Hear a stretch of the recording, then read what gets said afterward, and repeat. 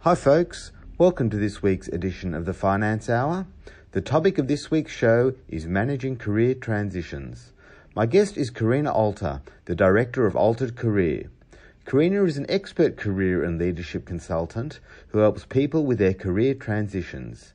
She's coached over 2,000 individuals, including people starting out in their career, re-entering the workforce, executives, business owners, right through to those at the retirement stage. Kerina gives us some great insight into how you should define success in your career, and it may not all be about money and power. She also gives us insight into how the nature of work is changing and the need to upskill throughout your career to ensure your skills remain relevant. And be sure to listen to her top 3 tips for managing a career transition. In Ruben's rant, I talk about the newly introduced My Health record, and my propeller head of the week is about another app which keeps me efficient in the workplace. Enjoy the show and be sure to leave us a rate and review on the Finance Hour iTunes account. I need a dollar, that's what I need. Yeah, said I need a dollar, said a dollar, that's what I need. Good afternoon and welcome to the Finance Hour. Whether you're listening live on JAir or on our podcast, this is the show where we try and make sense of the world of business and finance and hopefully help you make better financial decisions. My name's Ruben Zoa. I'm a financial planner and owner at Adapt Wealth Management. We're a boutique financial advice firm that work with business owners, professionals and those planning for retirement.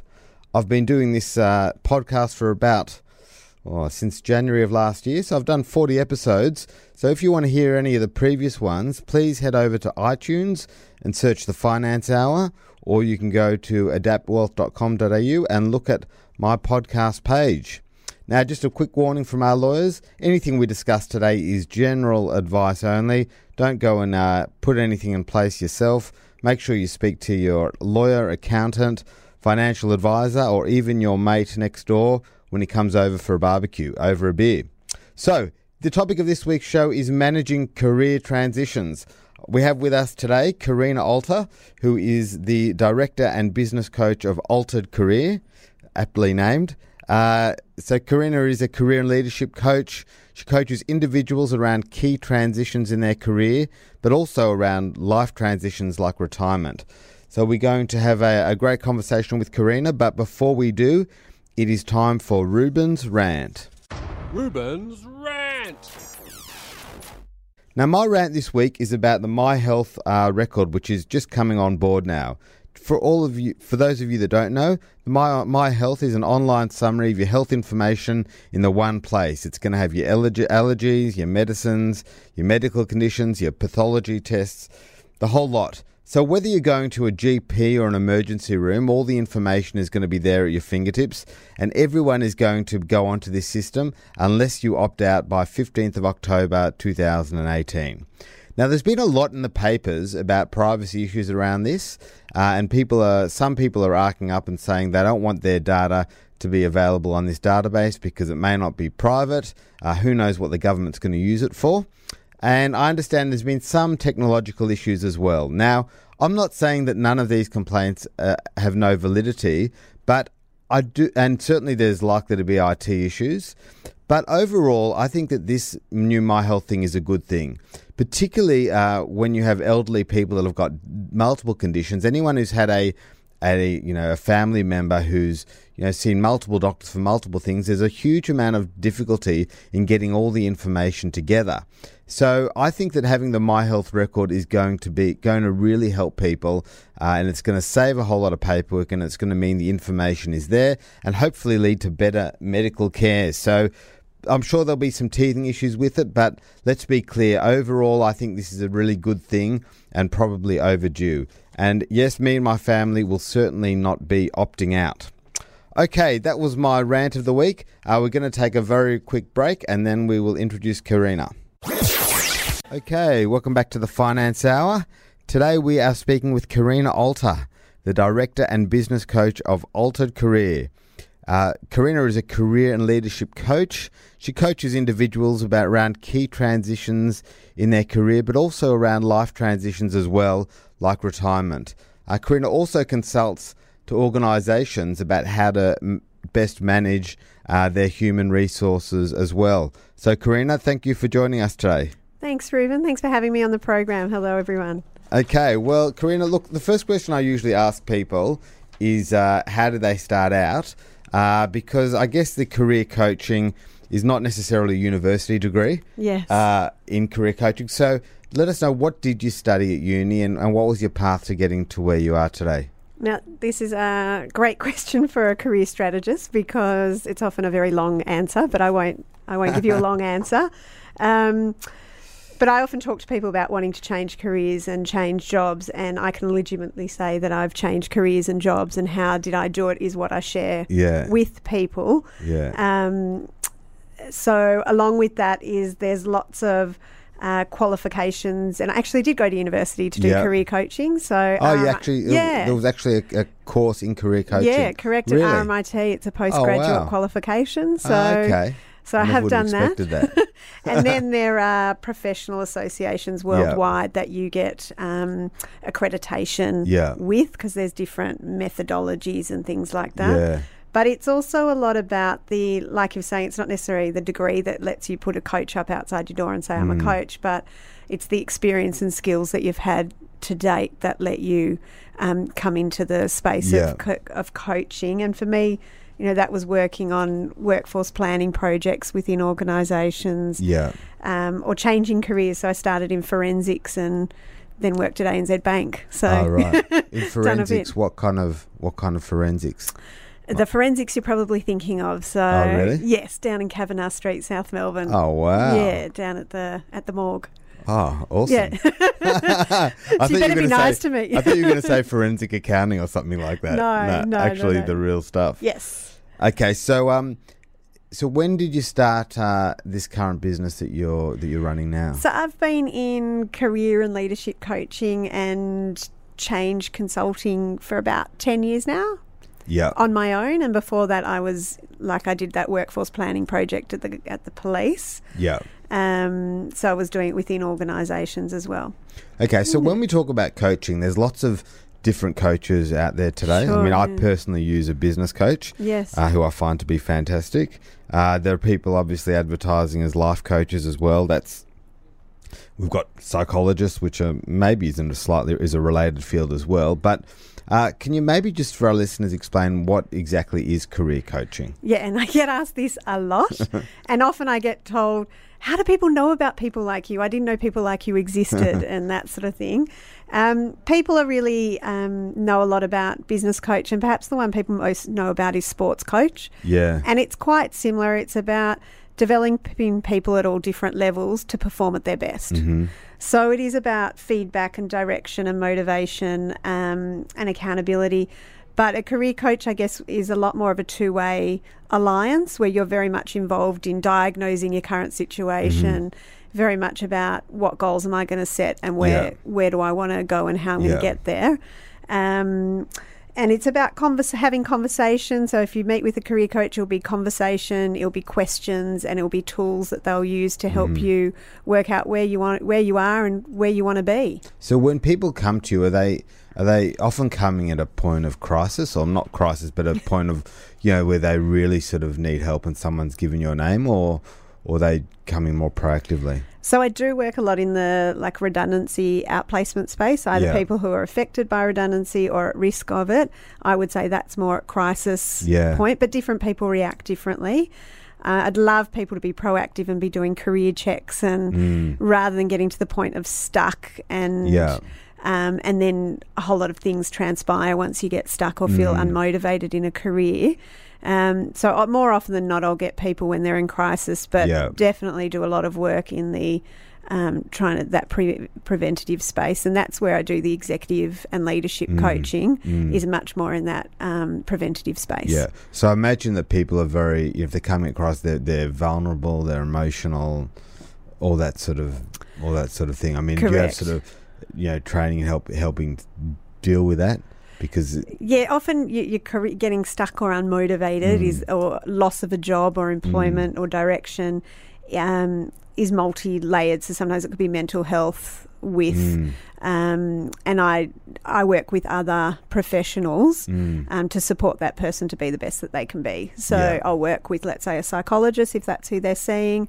There's lots of, at the moment I'm working with someone and a stylist because it's all about their outward presentation. So it just depends what that is. And often it's hard to make decisions when you're really down. So it's not the best time to be making decisions about your future if you're feeling really clouded in your you don't have that clarity. And as a parent of sort of teenage boys, one of which is going to year 12 soon, do you work at all with sort of younger people coming out of university or that sort of age group as well? Yeah, good question. I think we talked about what is career coaching, and people are really familiar with the term career counsellor. And they often shudder and they're like, oh, that's the person I saw in year 11 and it was no help. And then I tried that test and they said I should be a fisherman or something. Correct. So we don't tend to, well, sometimes we use assessments, but it's a lot more done through conversation and a whole lot of different tools when you're dealing with adults. I personally don't play in that career counselling space at school. So in terms of VCE and subject selection and university course selection, I more work with people once they've started on the journey of uni right through to retirement and beyond. Okay, so not into course selection, but even when they're at uni, like planning their first move. Yes. You work with people or they feel that they've gotten it wrong. Right. So you work with people from a really broad age gap. Yes. Group. Yeah. And so you've been doing this for 10 years. Yes. Have you, I mean, I know you deal with individuals, but have you noticed any sort of significant trends or changes in the way people work over the past 10 absolutely. years? Well, I work within organisations as well because I help them make workplaces the place where people want to be. So that's culture change, or that might be helping them upskill their workforce to be able to respond. There are heaps of changes from a career point of view. That could be a whole program in itself. But I think reskilling, I think the old model of sort of like, I think about it like a slingshot, like that loading up at the beginning of your years with training and education, like let's do year 12, let's do uni, and then you let go the spring and that's all I need to do to flourish. I think that model is gone. And the idea of having to reskill, upskill, and that can be everything from a 2-day course to another 3-4 year blown something, is definitely a change, and I see that continuing. And is that partly driven by technological change and technology taking over certain roles, or is there another reason for that? Absolutely. There's so many things that are putting pressure on that, but definitely automation, technology, aging workforce, the nature of work being a lot more transitory, if you like. We're not staying in the same place, and organisations aren't doing the thing that they did the same way forever. Makes us that reskilling really important. And where I've seen it have a real impact are the conversations that are really happening around the redundancy space. So recently I've been going into organisations, and the old model was, we need to save money, or we're merging, or we're changing, or offshoring, whatever the reasons are. And they would let go a whole lot of people. But at the same time, they're still hiring in people. And the idea now is, well, why don't we use the people we've got and upskill them and put them into roles rather than letting them go? That's becoming a conversation changer. So I know, for example, Australia Post are doing a lot to reskill their truck drivers and posties to not necessarily leave and have to go find another career, but become, process engineers. But I imagine that's more of a challenge in those big sort of older type organisations like the banks and maybe old government organisations where people have been used to doing that one job for so long. Is that sort of change more difficult in that kind of environment as opposed to maybe a younger type business? No, I think it's universal, and that responsibility of upskilling, I think that's where the debate is now. So is it the organisation like the Aussie Posts of the world that should upskill, or is it the individual or should the government be stepping in? And you've got places like Singapore which offer every citizen a money to upskill.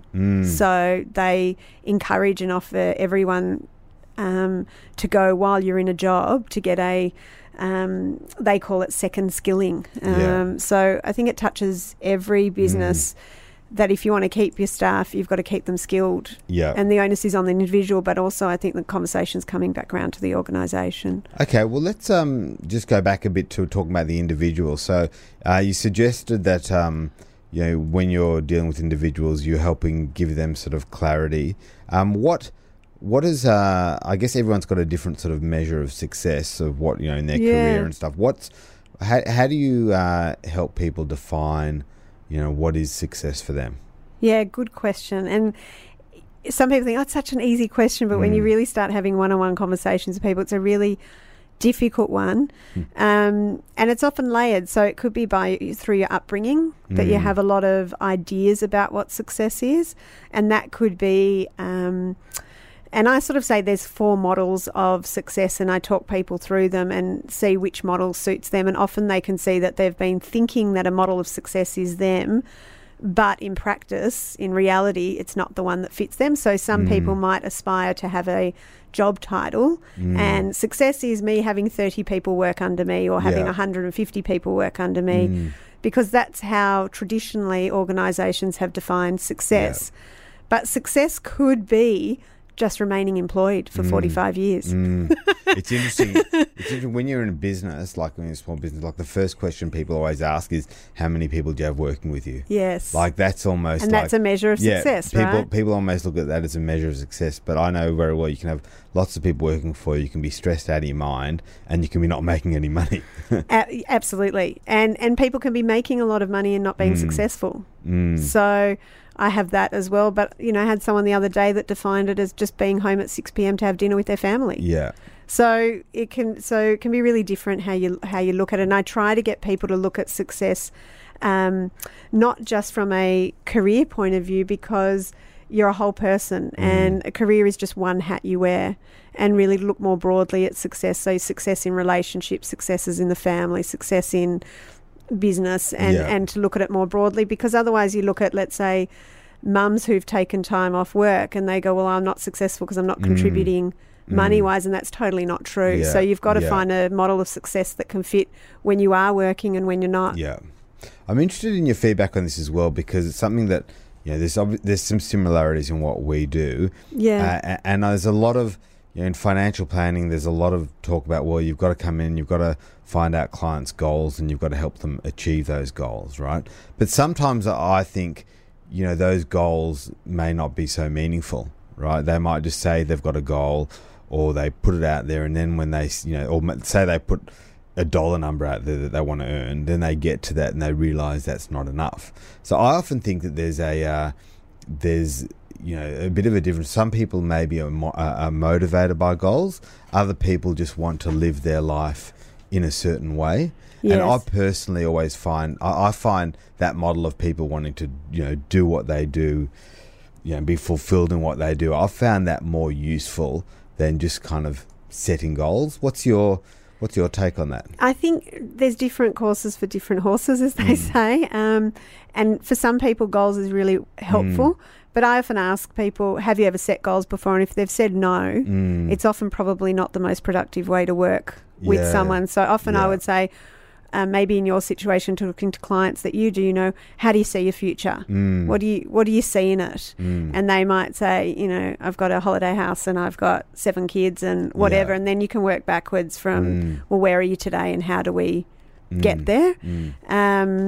So often it could be that visionary, like where is it, and really trying to make that a really descriptive, a really detailed picture and work backwards. But it could, sometimes for people it works going on what's your values and what's your motivation. So if your value is hard work, then that definitely is going to drive the way that you manage yourself, your money, and what your definition of success would be. Yeah.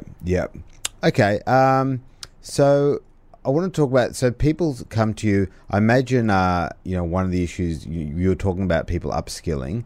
So people get to a certain sort of stage in their career. And then it's a question of sort of where do they go from there? What are the sort of challenges that people? What age do they come to you, for example, when they're sort of at that career crossroads, or is it all sorts of ages? And what are the problems that they're facing then?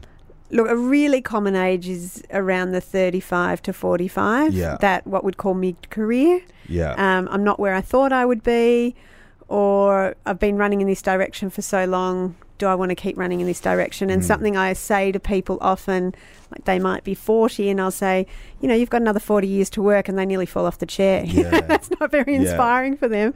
But from my point of view, it goes, well, we can really do something. It's really worth doing something because you've got a long time to have to work in this. But that career stuck can hit high school, can hit retirement people. What does retirement look like? Doesn't mean not working anymore. So I feel that it's not just really relevant to one sort of group or type of people. But there's also a difficulty. I mean, you talk about that age, 35 to 45, which I mean, which is the sort of time frame you got lots of responsibilities. Yeah. Your expenses are very high. Correct. Say you're in a high income earning job, you may not have as much flexibility. Yeah. As what you do when you're really young or when you're older. Like you're restricted. So you are restricted, and I often talk about what's realistic. So, you might want to be an astronaut, but Australia doesn't have a space station. So what are you thinking? Or you're in Victoria and you want to get into the mining industry because you heard that you can make heaps of money there. Yeah. And I'm going, well, are you ready to move to Perth? Yeah. Sort of thing. So that's the realistic. But it's also about, at that stage of the career, it might not even be so much about upskilling, but it's about having different challenges. And do you have autonomy or self-direction in your career? And often working towards that as a goal at that later stage of your career. Yeah. And then at the end of, if you like, of the career, it's more about how do I give back? Yeah. So at different stages, different things will work. Because that autonomy is a really important thing, isn't it? And Absolutely. That's what I read about careers. That's almost the number one thing for career enjoyment, having autonomy. Yeah, having autonomy, being good at what you do is also really important, and being seen that you're good at what you do. So there's Daniel Pink, which talks about, mastery, autonomy, being two, and he's a famous in the business world, talking about those concepts. I'm actually reading one of his books at the moment called When. Yeah, okay. Yeah, have you read that one? I haven't. Oh, it's all about sort of timing. So the first, I'm only sort of part way through the first part, but it's all about, how we have different energy levels at different times during the day, and how, what work we should do at different times to help cater to that. Even what kids should be doing as well, like what they should be teaching at schools when a kid's, more open to it. So anyway, that's an aside, but it's a really interesting book. It's really interesting. I think timing, everything is speeding up, and the way we work is changing. So work and life, that boundary isn't clear anymore. So when you work and when you have life are changing. So that timing thing is really a good concept. So back on that, I imagine it can sometimes be difficult for people to know whether they should make a move or not. Like whether it's a mindset shift within their current work that might help them stay there versus should they actually leave and start something else? Well, it's a very big decision. So it's a huge decision. How do you sort of decipher whether there's changes they can make to their current environment? Yeah, good question. And I often say to people, don't do it alone. Make these big decisions. Like, speak to people who you value their input. Speak to professionals like myself or yourself in financial planning. I think that's really important. Get a lot of different viewpoints. There's 3 factors that I would look at for making a change. How bad's your current situation? And sometimes some people might complain loudly, but it's not that bad. Yeah. Or maybe I've just got to hang on 6 months because new management will come in and,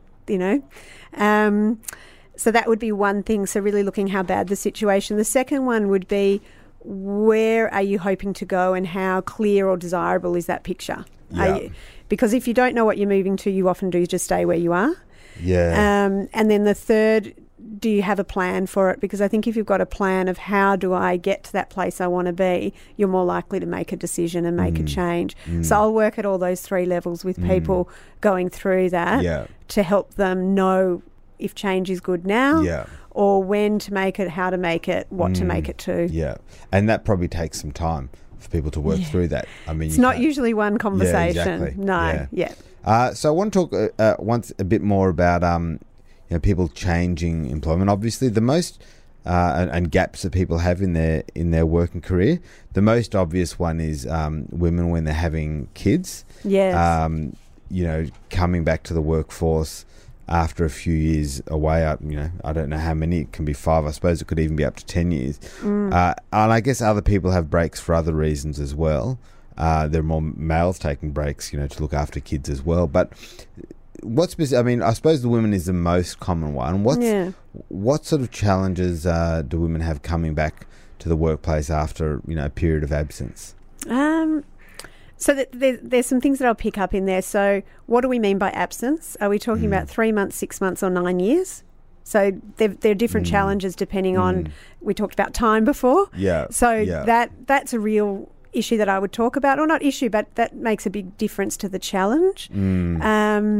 So that's one aspect. The other thing is, typically what I see is the person is fundamentally changed. So I might look the same when I come back to work after maternity leave, and you'll be like, oh, Kerina, the career coach, here she is.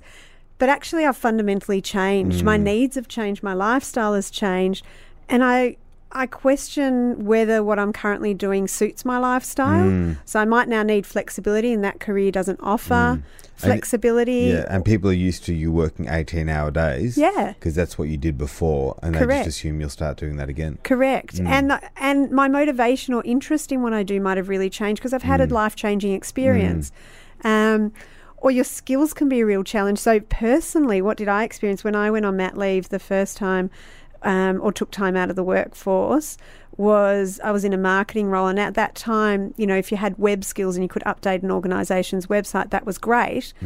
I came back 9-12 months later, and social media had really gone off in a big way, and I didn't have any social media skills at that point, and I couldn't go back into my role because my role had the needs or the skills in the role, and that was just a short amount of time. So I really needed to go out and get some upskilling in social media, like Facebook and Twitter and all of this, because that was a way we were engaging with customers. And I didn't have before. When I went on maternity leave, it was the web. That was, so for me, that was a big challenge. But I imagine it's a real point of stress when people come back in. But as you say, so it depends whether or not you've taken 6 months, 9 months off from maternity leave, or you've had 3 kids, pretty quickly. Correct. And you turn around, and before you know it, it's been 6 or 7 years. And what you've done in that time. So, I spoke to a mum the other day going, I've done nothing, I've just had kids. And I was like, I thought you organised the school fair that raised $100,000 last year. Oh, yeah, I did do that.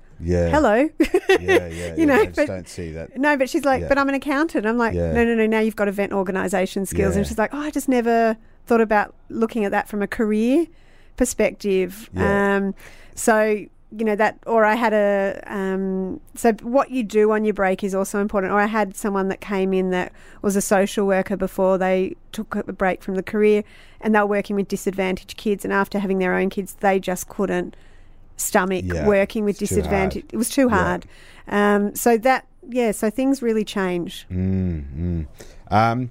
Okay. Oh, sorry, there was something I was going to ask, and now I've completely slipped my mind as we were talking. But yes, that's right. I mean, you work with businesses as well, obviously. Yes. So how have businesses gotten better, or have they gotten better in terms of helping women coming back from work after having kids? Is it still really difficult, or have they improved a lot? Well, now we've got mat leave pay, so that's a big difference, and the decisions influencing that. I think more men are being involved in that, looking after the kids, so there's a lot more sharing. In terms of businesses, look, some companies do have actual programs to support and help people returning back from having a kid. Fundamentally, I still think they think that Ruben who left 9 months ago is the Ruben they're getting back. And I don't think they really look if your motivations, lifestyle, and accommodate to that. They go, Ruben's the financial planner, this is where he is, and that's what we need him to do when he comes back.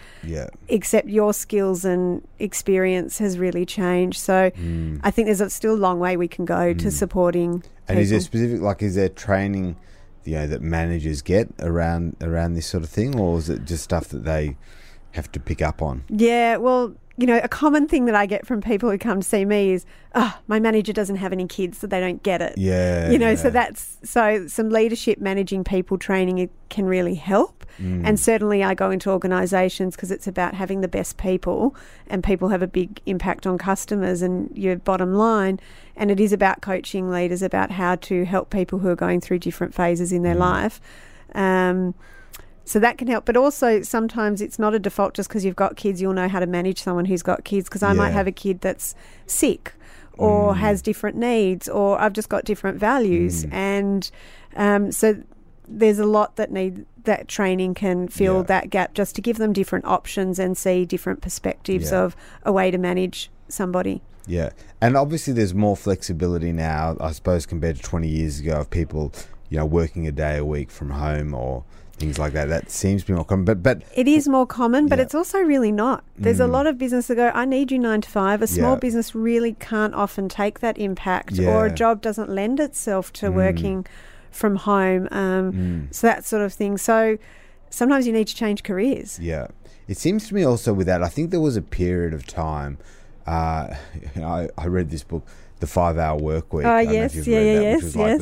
Because the guy basically said, go into your boss and tell him, you want to work a day a week from home, and tell him you want to work 5 days a week from home, and then travel to South America and, be there for 6 months of the year and work from there. But I think from what I can see, there was a big trend to, people wanting to work from home for flexibility, and now there's been a move back. There's certainly all the co-working spaces, which have just absolutely burgeoned over the last number of years. Yes. People are wanting to actually have a bit of separation from work and home. And that's also technology driven as well.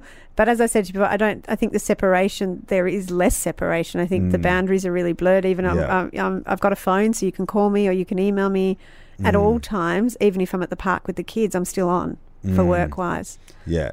And that's obviously a real challenge. Correct. I mean, the other change is that, economically we hear that there's great employment, there's full-time employment and the like, but then if you dig under it, they say, well, yes, but there's a lot of underemployment, people not working as much as they want to, and also there's that big move to sort of the gig economy, where, rather than hiring someone in-house, I'll just go to Upwork and I'll get a digital marketer when I need one, and I'll get a graphic designer when I'll need one.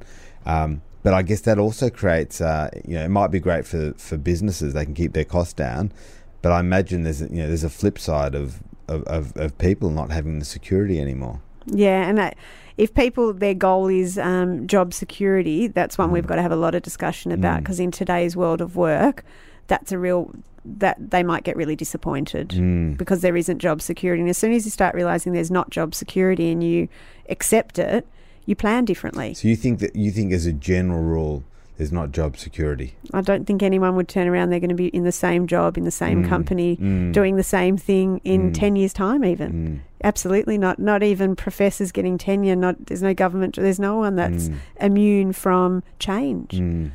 But it has big financial implications, because, I'm just thinking with my financial planner hat on, people are taking on lots of debt. The debt to income ratio is just ballooned by a factor of 300% over the last 20 years. And the assumption that my salary is going to go up. I think now when we think about careers, and did I talk about the definition of career changing? I can't remember if I've just talked about that or not.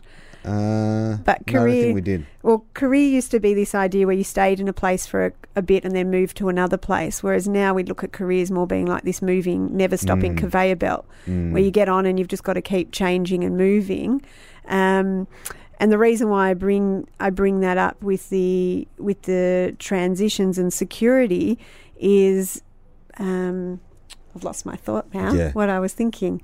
What was your question again? Sorry, Ruben. I was thinking. I was talking about the gig economy, and you were saying how career our career is not just a straight line. Like, it's not just you get on it and you go for it. But you talked about in terms of financial. I was talking about people taking on lots of debt, yes, right, and taking on big financial liabilities and having less security with their job. So career isn't this ladder that you go up. You might take sideward moves, you might take backward moves, and people often plan financially that their salary is going to continue to go up or stay the same. Yeah. And sometimes you'll take a job because it's a passion project. And you'll be happy to earn less just because it's got opportunities and new ways of doing things that you're interested in. So, yeah, it really impacts the way you financially plan. It's interesting. It's not something that I've necessarily thought of so much that people need. I mean, the obvious thing is planning for retirement when your income's going to stop altogether. But people that are on high incomes, as you say, they may not stay that way forever. I guess the biggest example of that is like sportsmen, isn't it? Yeah, like great example. They hit their early 30s and their incomes just drop massively. Correct. And they've gotten a big lot of money before they've had big debt necessarily. That's right. Yeah, there's a lot of stuff in that space. Yeah. So I want to talk a little bit more. I mean, it's not exactly about career changes, but we discussed that you do help people as well with like a transition to sort of retirement. First of all, I mean, the whole notion of retirement, I think, has changed quite a bit. I mean, once we talk about when you're 65 years old, you got a gold watch and you had all your super, and they had a big party and you never and you left, right? Yeah. But in those days, your life expectancy was a lot lower, and people maybe only lived for another 10 or 15 years. Now you've also got a very long time in retirement as well. So, and from what I see as well, from a lot of reasons, and certainly financially, it helps people to still keep working part-time. The amount of income that you earn, say, let's say you were to earn an income of $20,000 a year, that's almost equivalent to having $400,000 or $500,000 in investments.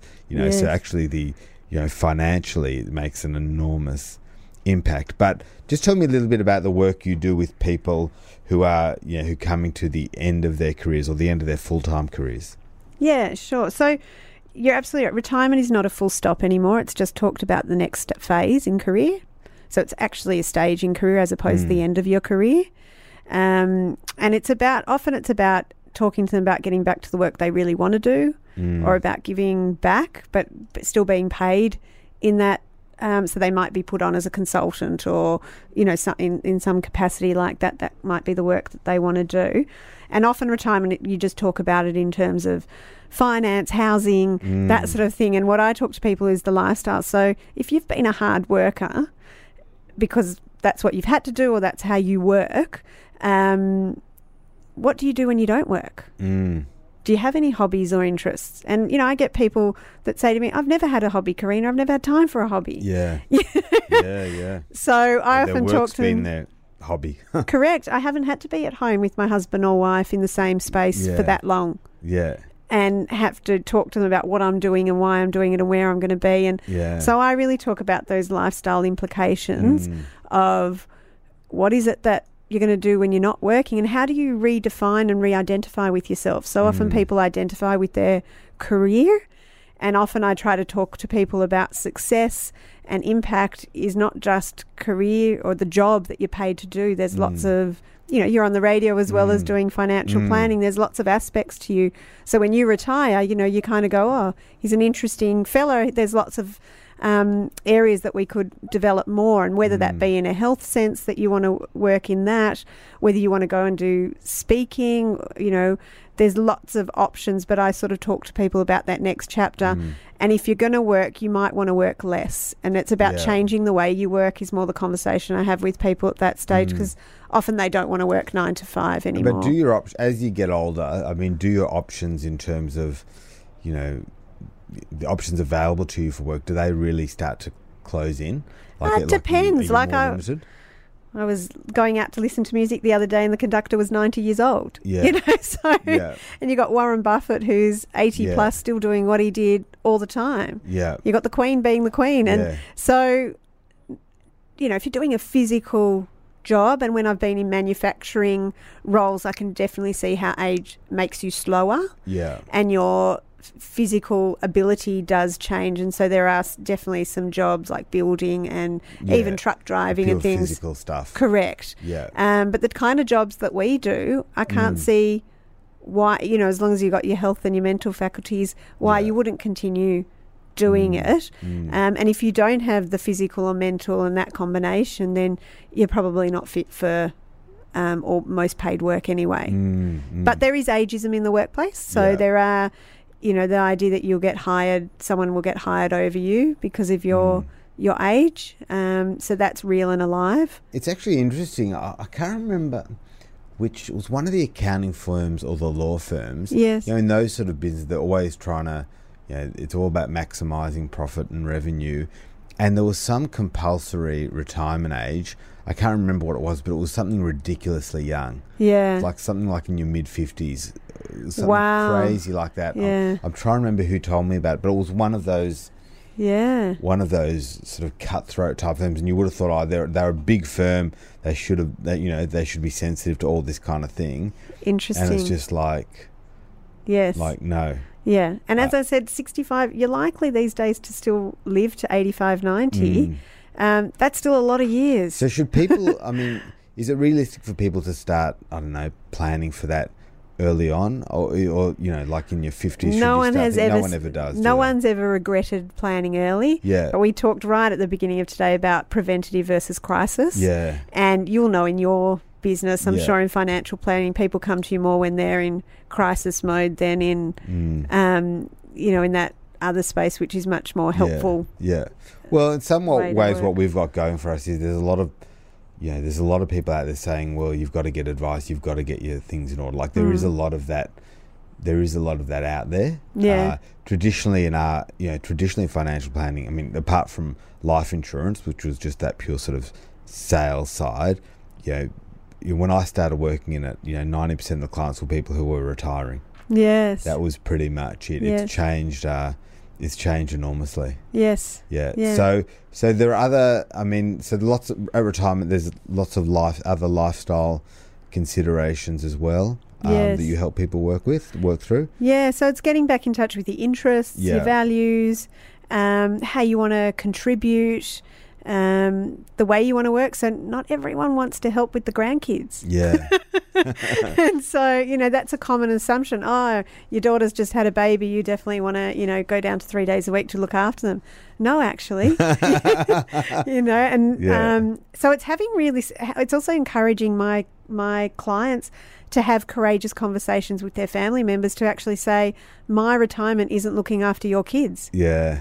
And that's because there can be a lot of clash, because my expectation is, mum will go down, she's at retirement age, she'll go down to 3 or 4 days a week, and that sort of thing. And it's not always the case. No. Okay, well, we're coming towards the end of the show, but one of the questions I always ask people is for their 3 top tips. So based on the discussion we've got today, just in a couple of minutes or less, can you give me your 3 top tips for people managing career transitions? Yeah, how do you boil it down? Well, first one I'd say is career resilience.